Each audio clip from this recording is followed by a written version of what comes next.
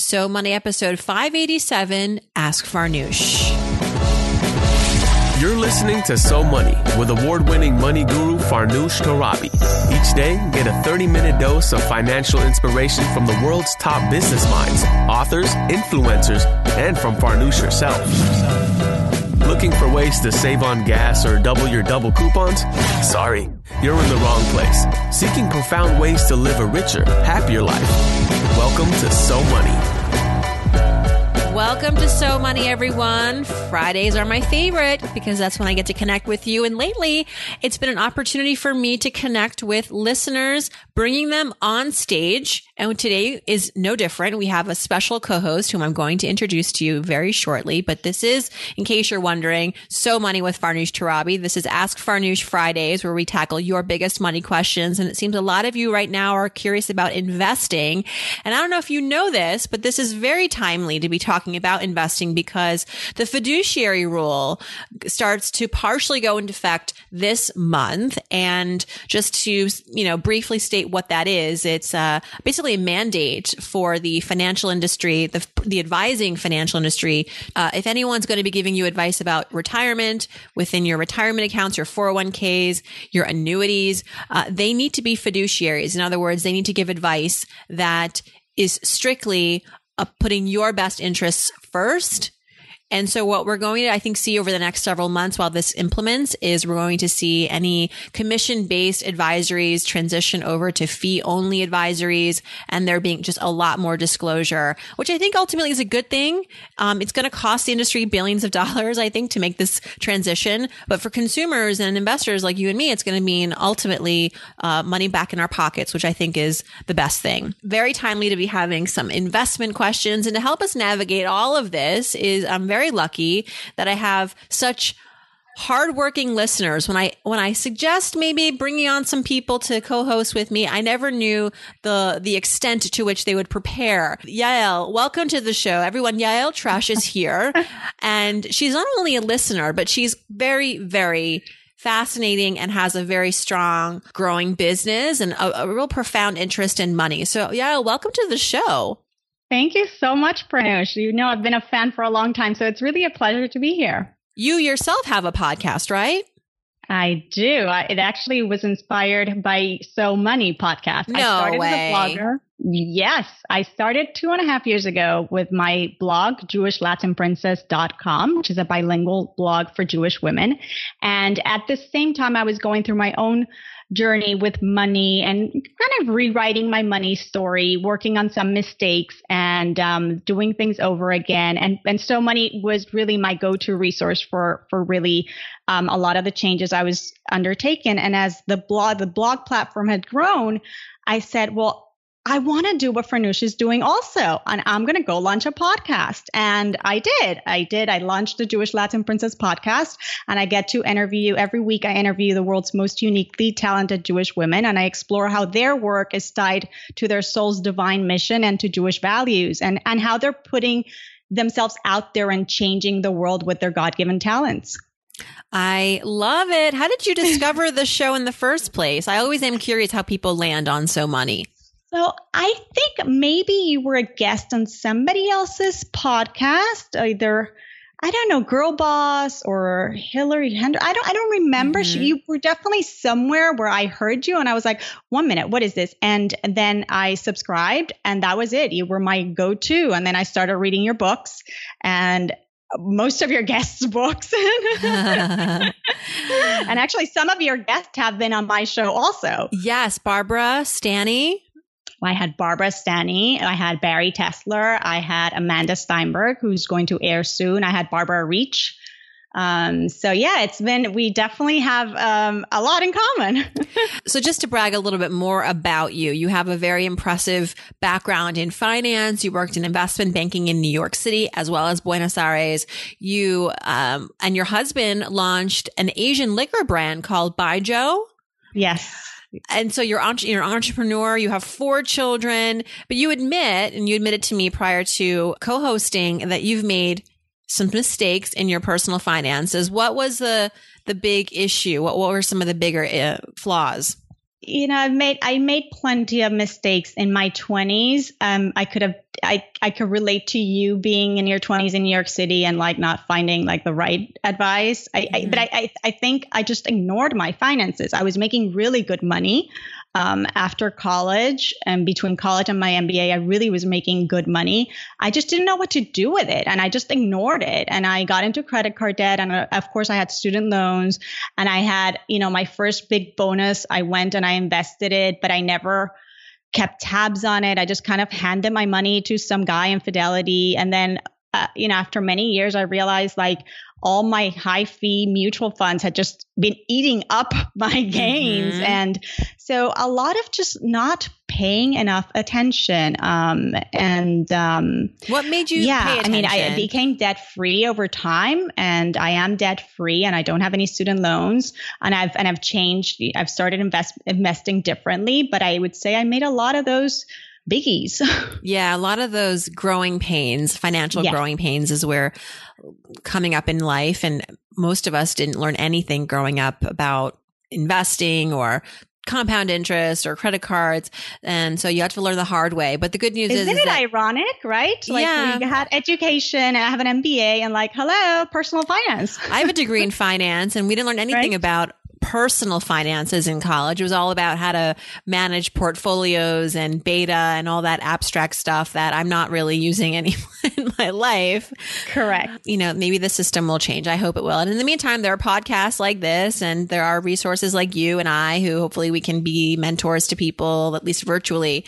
So what made you want to co-host? So aside from being a fan, and I became over time through my growing pains, like really passionate about the topic of money. And as I kept learning more and more, I kept discovering that much of the work of creating wealth and building a healthy relationship with money is rooted in Jewish mystical tradition, which is something that I was always incorporating in my writing and in my speaking.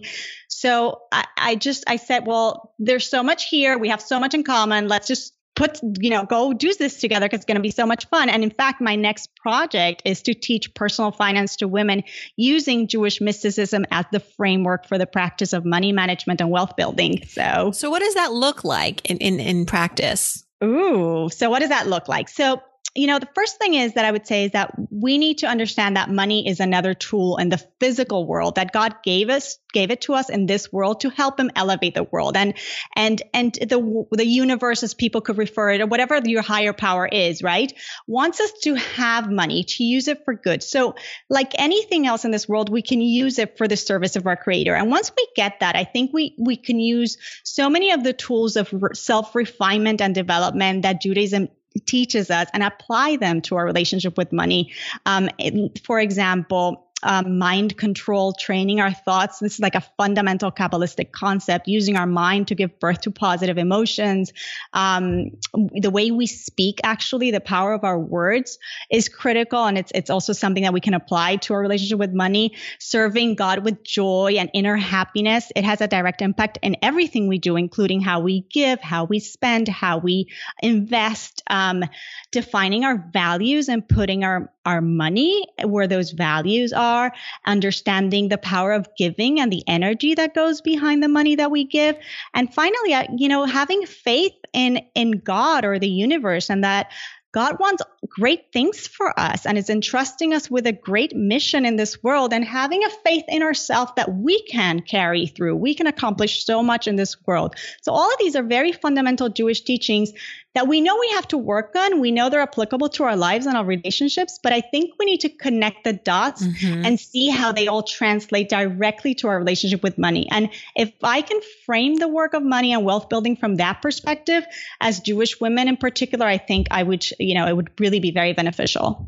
I think it's brilliant. I think money is a topic that alone can be very overwhelming. And as a result, people don't learn about it or are not interested in it. But when you when you position it like you are, I think that is very smart. And that's where there is interest. People are interested in their faith. They want to learn more about how to build upon their faith. And if you can make that connection with their finances, I think that is very, very, very strong and brilliant. So how's it going? I'm in the research stage, in the putting everything together. I see a book at the end of the tunnel. I'm not sure if I'm starting with I'm going to start testing a few speaking engagements that I have coming up and start testing the waters. And then I'm taking it further and diving deeper. So I'm in this pre-stage of just developing the first few workshops that will eventually become a book. Well, Yael, I have to tell you, I'm so honored and proud to have you as a listener. It's really refreshing and great to know that, there's this really smart and ambitious and motivated community out there that's tuning into my podcast. I mean, I feel like, there's so many shows out there, so many people you can tap into. And the fact that you're choosing me is a real honor, and thank you. No, my pleasure. Thank you for having me here. It's so fun. All right. So let's have more fun. Let's get to these questions. And like I said, a lot of people this week seem to be curious about where to put their money. And our first few questions actually come through SpeakPipe, which is a great handy dandy tool on SoMoneyPodcast.com. If you want to maybe be a little more personal with your question, or you're on the go and you can't type, you can always leave an audio question. Just click on SpeakPipe and you can get going. So first question is from Brett, and it's a woman, and she is curious about where to invest her money. Let's listen to her question. Hi, Farnoosh. My name is Brett. I'm 26 and live in Brooklyn, New York. My question is how and where I should begin investing my money, in particular in the stock market. I make about $30,000 a year. I have $25,000 in my savings. I have $16,000 in my Roth IRA and have contributed the maximum for 2017. I keep about $3,000 in my checking, and I have zero debt. I currently work 2 part-time jobs and work as an artist for myself as kind of a third job. So I'm interested in growing my financial wealth while maintaining my current lifestyle. All right, Yael, are you invested in the stock market? I am. I am invested in the stock market. And do you have a particular strategy? Do you have an advisor? So I'm not working with an advisor yet, although we've interviewed a few. Right now we're using robo-advisors. So we're invested through internet platforms, in addition to my husband's 401k and an IRA that I have with a robo-advisor, and then a separate investment account, but also through a robo-advisor. Right. So that's great. I think that the smart money is where you're not paying a lot in fees. So however way you can diminish that for your portfolios, I think is first thing.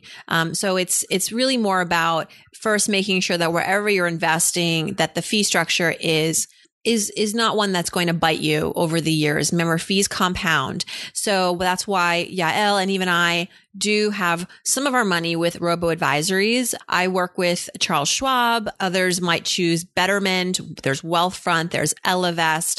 I don't think that there's any value in actively managed funds, any more residual value than perhaps putting your money in a passive index fund. And that's not just me speaking. That's a lot of the data out there that points to that math. So why pay a lot for the same return? And so putting my money in index funds through a robo-advisor, I feel I'm getting ultimately the same net benefit, but just at a lower cost. And so I think that, Brett, that could be something to look into. And with the different robo-advisors out there, you can keep your money in a Roth IRA. You can also have a brokerage account. I like the passive investment route. I like index funds. I like ETFs. Call me boring. I don't know. I'm with you, Farnoosh. I'm definitely with you. I definitely had my experience paying way too many high fees in actively managed funds. So I'm with you on that one. And in fact, even the 401k that my husband has through work, we went back and we restructured that to go with a very low, a low cost index So we've rechecked that as well. And even some of the financial advisors that I've had on this show will admit that for years they thought that actively managed funds were better. They were mistaken. And now they've changed their tune. And we have a question here from Megan, an audio question as well. And it sounds like she has a very similar kind of question, but let's hear her out.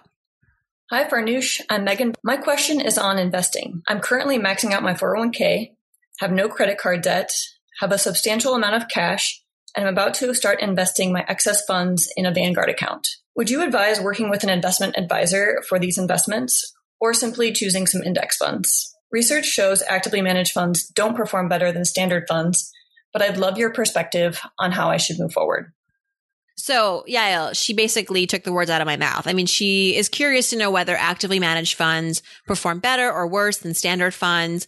She says the research points to the fact that the money is better with standard funds. And I agree with those researchers, Megan. I really do. I wasn't always aware of this. And I think this is becoming more and more of a reality and something that is more commonly expressed, even within the industry, even within the financial advising industry. They're the first sometimes to admit that your money is better in a plain vanilla index fund with a very small fee compared to a more sophisticated mutual fund that ultimately is yielding the same results. So Megan and Brett, I think, you kind of have similar questions. Really take a look at how much you're spending on these fees.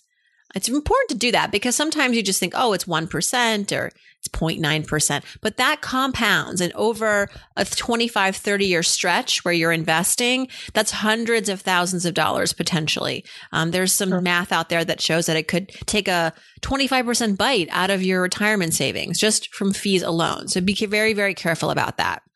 Yeah, yeah. And one thing I would add to Megan, it seems it definitely seems to me to go to through the index funds route, but I also see that maybe at the same time she might want to be in a position already to consider working with a fiduciary financial advisor. Mm-hmm. What do you think, Farnoosh? Somebody who could help her manage her money and have a strategy, a long-term strategy, whom she could trust. Right. I think that for the purposes of working with someone to give you holistic advice, not just on your investments, but also who's going to take a look at, let's say, your estate planning a little bit, your insurances. Right. Maybe they'll find some holes in your insurance coverage. They'll help you set up a college fund, savings fund. So we initially, Tim and I did work with a financial advisor when we got married. I thought that there were a lot of benefits at the time, and there were. One was, hey, there's a lot of value in having a third party be an objective voice, especially when you're newly married and you want to kind of get on the same page and avoid squabbles.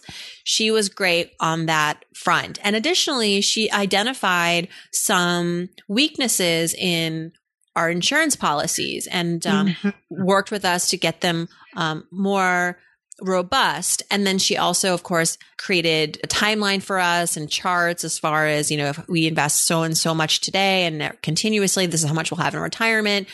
And she was just a good person to call up on occasion and say, hey, we're thinking about buying an investment property or a car. What do you think? Can we afford it? Really? I mean, I can do the math, but it's great to just always have that second opinion. And we worked with her for a few years until we felt that we really had everything under control. We had figured out our systems. And so I think that in some times, in some lives, a financial advisor can be a great resource to have. And it doesn't have to be a forever relationship. It can be a relationship that you have for a few months, a few years. But I don't think that hiring someone just to help you manage your money in terms of your retirement is really money well spent. I think these days robo-advisors can do that pretty well for us. But if there are other things that you need help with, then I think that's going to be worth it. Absolutely. All right. And then we have another final speak pipe question from Regina, and she wants to know about mentors. So here we go. Let's listen to Regina. Hey, Farnoosh, Regina here. Today, my question for you is about mentorship. I'm considering switching career paths in about a year or so. What's the best way to go about finding mentors, especially since they're not really in my field that I'm in now, and I don't really know anyone who is in the field that I want to be in? Also, is there a sweet spot for the number of mentors you're supposed to have? Or is one enough? Should you have more than one?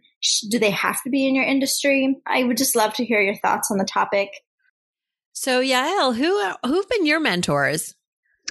It's interesting. It's interesting that Regina asked that because as a Jewish woman, we don't take the topic of mentors lightly. The classic Jewish thought advises us on having one mentor in life. And that mentor is mostly for spiritual concerns and matters of Jewish life, but it also could translate to career and business. And it's not a thing that you choose overnight. It really takes a lot of work to find the right person and to really know a person who really knows you, your strengths, your weaknesses, and who's coming from a very humble, honest place, who can even tell you, I think for this, you need to call so-and-so who is an expert in that. So I do have a mentor whom I go to for many questions about my marriage, about, should we, decisions that we're making about moving cross country or from different countries or a new business venture. I do have a mentor. My husband has a mentor. And then sometimes we go, and we also have always a good friend. That's also the advice that, we have a good mentor and a good friend. And, I think it's worth exploring and talking to a lot of people, but there's definitely value in aiming for oneness, for one person that we could really trust. I agree with you. And I would add that mentors don't always have to be with you physically. They don't have to be someone in your town or your school or your work. When I was in my 20s and even still, I found a lot of direction in just observing and reading about people that I admired, whether that was various people in media, whether it was feminist leaders, mothers. I found guidance through reading about other people's failures and successes. And in some ways, I hope this podcast is a virtual mentorship for some people, who you get to hear different stories about failure and success and habits. But I think that's something to also remind yourself of, that even though you might be living in the middle of the country, or you feel like I'm not anywhere where there is this massive community of ambitious, New York City is just full of drive, right? Everyone here is on the go, and it's very inspiring. You could just literally be at a restaurant and overhear a conversation and be inspired and find a resource or get an inspirational direction. But sometimes people feel like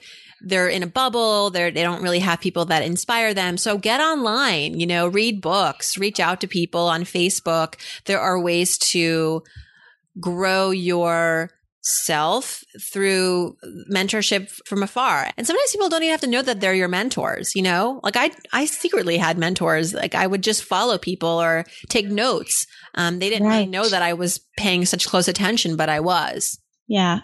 To learn from a lot of people. I agree with that. And then if you end up choosing one person over time, then just bear in mind that person needs to have your best interest in mind. A fiduciary mentor. There you go. That's a fiduciary mentor. That. Even better, taking it a step further, people are not only interested in mentorship, they want sponsorship, right? Yeah. So a mentor gives you unsolicited, or rather solicited, but unfiltered advice. Yes. A sponsor will go so far as to vouch for you, make introductions for you, write you a recommendation. And that's sort of mentorship to the 10th degree, to the nth degree. And that's always a bonus. If you can find someone who can do that for you, even more of a needle mover, as I say. Yeah, definitely. All right. We have time for 2 more questions. I'll let you take this one and read it for us. It's from Kate. What does Kate have on her money mind? All right. So Kate has a whole life insurance policy with a cash value of $40,000. And she wants to know if she should use this as her emergency fund or towards a down payment for a home. Well, first of all, why does she have a whole life insurance policy? I don't know. I just feel like it's such an expensive thing to take on. And if you're young and healthy, and you don't really have a complicated financial situation, whole life insurance, I find it's a very hard argument, a compelling argument to make. It's a very big investment. And studies find that many people who invest in these policies end up foregoing the policy, because if you lose your job or you face financial hardship, this is a very costly premium, typically more so than, say, a term life insurance policy. But as she says, it comes with the cash value. So that is very attractive to some people. And in this case, she's got $40K. I would say, Kate, that, I'm a little conservative. So I would say that if you have no other ways to afford a down payment on a home, you can't get a loan, you can't save up over time, you can't cash out other assets that wouldn't necessarily compromise your ability to have a secure financial future, then maybe look at the cash value. But I think it should be a very last resort. The cash value of a whole life insurance policy is meant to be there to help you in the event that you will need to execute that life insurance policy. It's going to help to pay for your family's financial needs. It could help to pay for funeral costs. And of course, there is the life insurance as well, but the cash value can come in handy when there is that life emergency. And I would hate to have it not be there in the event that something happens. So just think about that hazard. And I would rather she take the time to save up for the down payment on the home. And if she doesn't have an emergency fund, that should be the very first priority. And that should be coming out of your paycheck to really build up that cash reserve. Imagine that cash value isn't there, and only to tap it if there's like a really imminent emergency that this is like, the break open glass emergency. What do you think? I really agree with you. I see this as a great opportunity for Kate to gain the discipline of saving towards something, towards that emergency fund, and then to save towards a down payment of a home, because that discipline is going to help her eventually when she does get her home. Because, being a homeowner, as you've said many times on the show, and those of us who are homeowners know, we have to be able to save up for repairs and, all the things that come with home ownership. So I think it's a good opportunity for her to leave the policy untouched. It serves its purpose as a life insurance policy, and just start saving, which is going to come in handy in the future. I agree. Just like, we've talked about, I'm in debt. So, or my boyfriend's in debt or my girlfriend's in debt. I want to just write him or her a check to relieve the debt. And then we can move on with our lives together. And while that could be a really quick solution, I think that there is something to be said about going through the process of getting yourself out of debt, or in this case, the process of saving up. You'll appreciate whatever that goal is a lot more when you get it. And it's a good muscle to flex, right? And if you have yet to really bulk up that emergency savings, it's never too late. You got to start doing it, and start doing it, like you said, with discipline and using your paychecks to really beef that up. All right. Last but not least, Ariel. She is sort of in a transition, right? Tell us about what's going on with Ariel. Yeah, so Ariel quit her corporate job at a fast-paced startup because she couldn't take the chaos anymore. So now she's on the job hunt for something new, and she realizes she has no idea what to do. Her paychecks will soon be gone, and she may be lost and jobless at the same time. So she wants any advice on what she should do with her finances while she's in the in-between. Anything she should do for money in the interim? Any thoughts? All right, so my hat's off to you, Ariel, for knowing your limits and quitting that job. And I do believe that while it's a risk to quit your job without another one lined up, if it does mean improving your health and an opportunity for you to really take the right time to reflect on what you care about, what's important to you, the next step that you want to make without feeling pressure, I think that can be a really smart move. And I've written about this for Oprah Magazine. And I would say that from just a practical to-do list standpoint, it's important that you look at all of your expenses and get rid of anything that is not a need right now. And when I got laid off in 2009, and although I had savings, of course, there's this fear that you're going to run out of money because you don't know when you're going to get your next gig, whether that's a full-time job, a part-time job. So I pared down a lot of my expenses. I suspended many of my subscriptions for at least a few months. You can do that. And I also found that when you call these companies that you might have memberships to or subscriptions, or you're paying a monthly fee for something, whether it's like cable or your gym membership, or in telling them that you're unemployed right now, might earn you a big discount or an ability to freeze the account penalty free and then just pick up when things get better for you. So you don't have to, cancel and then renew. And that can be a whole like time consuming thing. Just really be extremely frugal and realistic about what you can afford. Maybe it means, making some life adjustments, changing where you live, selling some items, just because if you don't have the emergency fund that you really need to cover you during this transition period, and hopefully you have something like 6 months reserved, you're going to need to bulk that up. What would you add, Yael? She seems like really nervous about this.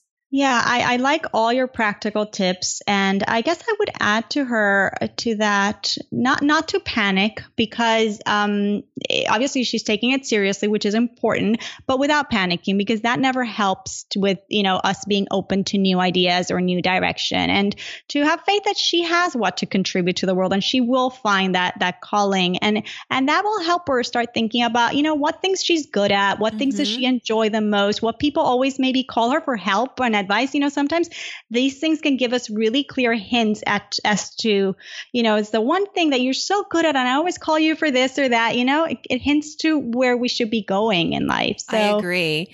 That's so true. There's two ways to make money, right? You can make money from what you do, which is your job. And then you make money from what you know, which may be a skill that you are not practicing in your 9 to 5. But like you said, it's something that you're known for, that your friends identify you with. And that could be worth exploring. And I will say, just as a final bit of advice, Ariel, keep busy, stay active, meet with friends. Don't, stay home and search online all day. Although that is very helpful sometimes. You can find a lot of information online. It's really important to get out there and do the face-to-face with people and go to events, maybe start your own kind of like a mastermind. I know this is something very common here in New York City with professional women. I'm a part of one where, you get together with like-minded women or men, or all of the above, and you talk about work and you sort of create this formal mentorship for each other and you share resources. And that could be something worth doing. And it's not very time consuming. You could do it virtually with people across the country. You could do it with people in your hometown, but meeting like once a month and emailing in between can be really helpful in keeping your ideas moving further along, finding ways that you can give back. And I just think that's a very constructive way to pass your time, especially in this transition. And especially when you go to that next interview, they're going to want to know, how have you been spending your time, right? What have you been doing? And you want to have something really positive to show for that. So Ariel, again, congrats on taking this very tough move. It's tough to quit your job. It is, but I commend you for it, knowing that this is something that will help you in the long run. And if you have any more questions, you know where to find me. Thank you so much. And Yael, how did you have fun? I think you are just so great at hosting. I'm going to start listening to your podcast. Thank you. I would love to have you there. I had such a nice time, Farnoosh. It was so fun. So tell us how we can learn more about you and find you. I want to really get people to appreciate all the work that you're doing. Absolutely. So the name of my blog is jewishlatinprincess.com, and you can find me there. And over there, I really try to weave spiritual insights onto practical subjects that all women can relate to: food, design, fashion, parenting, and of course, money, as Judaism is a way of life. And so it's very fun to see practical topics just kind of come to life from a soul perspective. And of course, the podcast is also called Jewish Latin Princess, and it's on iTunes. And yeah, it would be great to have everybody there. I'm on your site right now. I really like the look. It's just a really beautifully, artistically well done site. So my hat's off to you, Yael, and I hope that we can reconnect again soon. Thank you. Thank you. Me too. We'll have to talk about book to brand eventually. Oh, right. So what she's referring to, everyone, is my workshop that I have coming up in the fall, and it's filling up. I'm just through word of mouth. So I'm going to put something together more formal for everybody in the coming weeks, but just to give everybody who's curious about it some background, I started this workshop, Making Money from What I Know, which is how to build a brand, how to leverage a book to connect the other dots in your professional life that you want to connect, whether that's getting more press, doing brand partnerships, doing more books, getting out there in a bigger way, becoming known as a go-to expert in your respective field, and all of the above. That's what the workshop really demonstrates. And we bring people from these worlds to talk about how to do it, including myself. And it's a really intensive 48 hours, but people walk away with so much insight as to how the industry really works, who the sort of the gatekeepers are, how to connect with them the right way, and how to go about really creating a cohesive brand for yourself. And anyway, it's October 23rd and 24th this year. I'm putting it out in the universe, Yael, because that's what you would say, right? Just put it out there. Put it out there. I have an application, and if you're interested, email me, farnoosh@farnoosh.tv, put book to brand in the subject, and I'll get you some information. But it's limited seating. It's just maybe 6 to 8 people. I'm not looking for a stadium. If you're interested, be quick to email me, and we'll get you more information as soon as possible. Are you interested, Yael? I definitely am. Oh, okay. Well, I'll be sending you that link very soon. Thanks so much, Yael. I hope your weekend is so money. Thank you. Thank you, everybody. Thank you, Farnoosh.